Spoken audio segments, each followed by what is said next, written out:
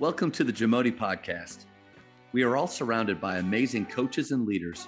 So let's get an inside look at not just what they do, but how they do what they do.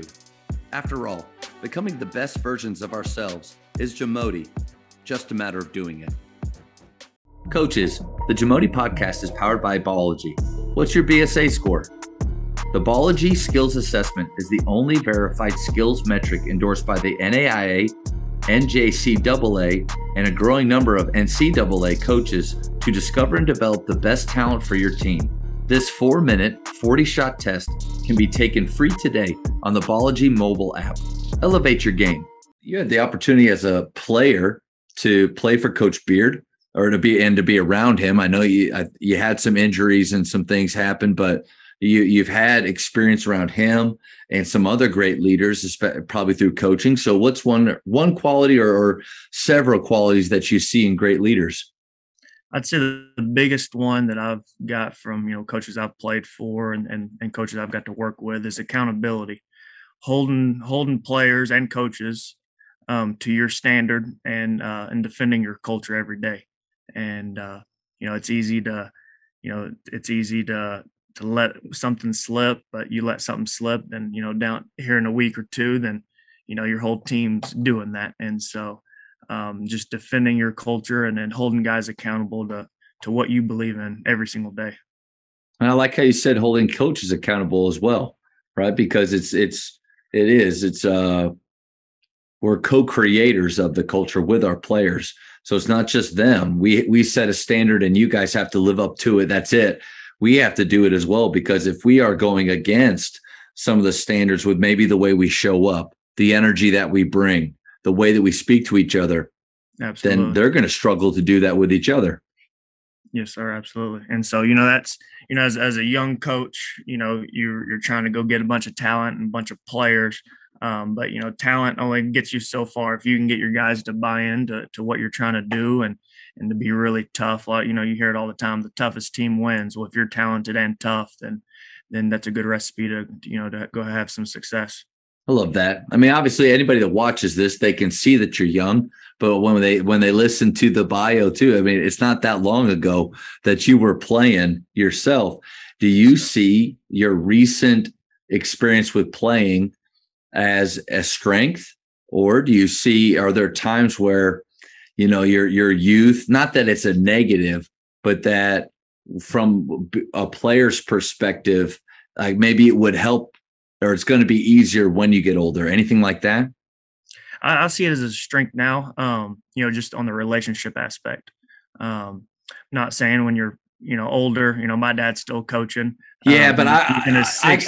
I'll tell you, as a 40-year-old, I don't get a majority of the references that they make. I don't know what they're into.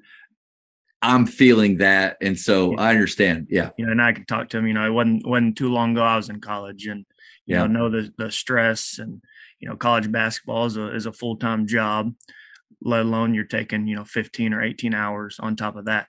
And some of our guys have some part-time jobs as well.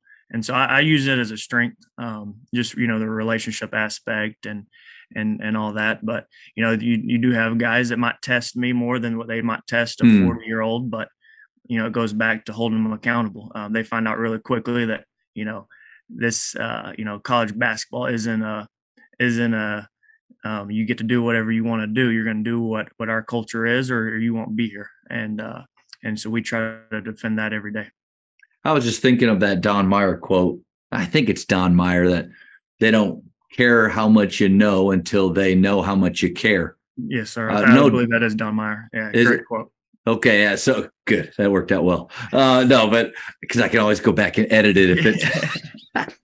But no, I obviously a lot about the game, or else you don't get a college job. I don't care what your age is, you just don't get those that easily. So the game, and your resume speaks for itself, but that doesn't matter. I mean, I would imagine you've done a really good job with you came in late, you kept those players there. I would imagine relationally you've done a great job with your players.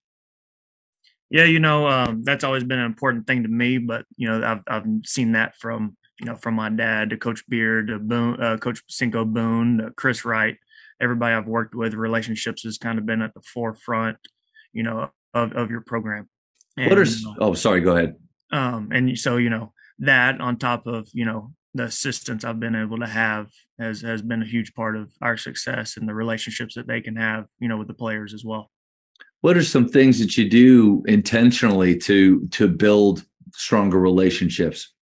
Every now and then, take them, go to the CAF and, sit down, eat with them. I've done a better job of just trying to schedule individual meetings throughout the week. It's tough. We're all busy and it's easy to say, I don't have time, but, I just have to pick a day and schedule about 3 to 4 hours out of the day to just, hey, sign up for 15 minutes.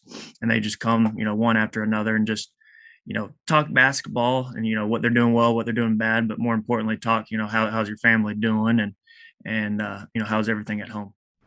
Thank you for checking out today's episode.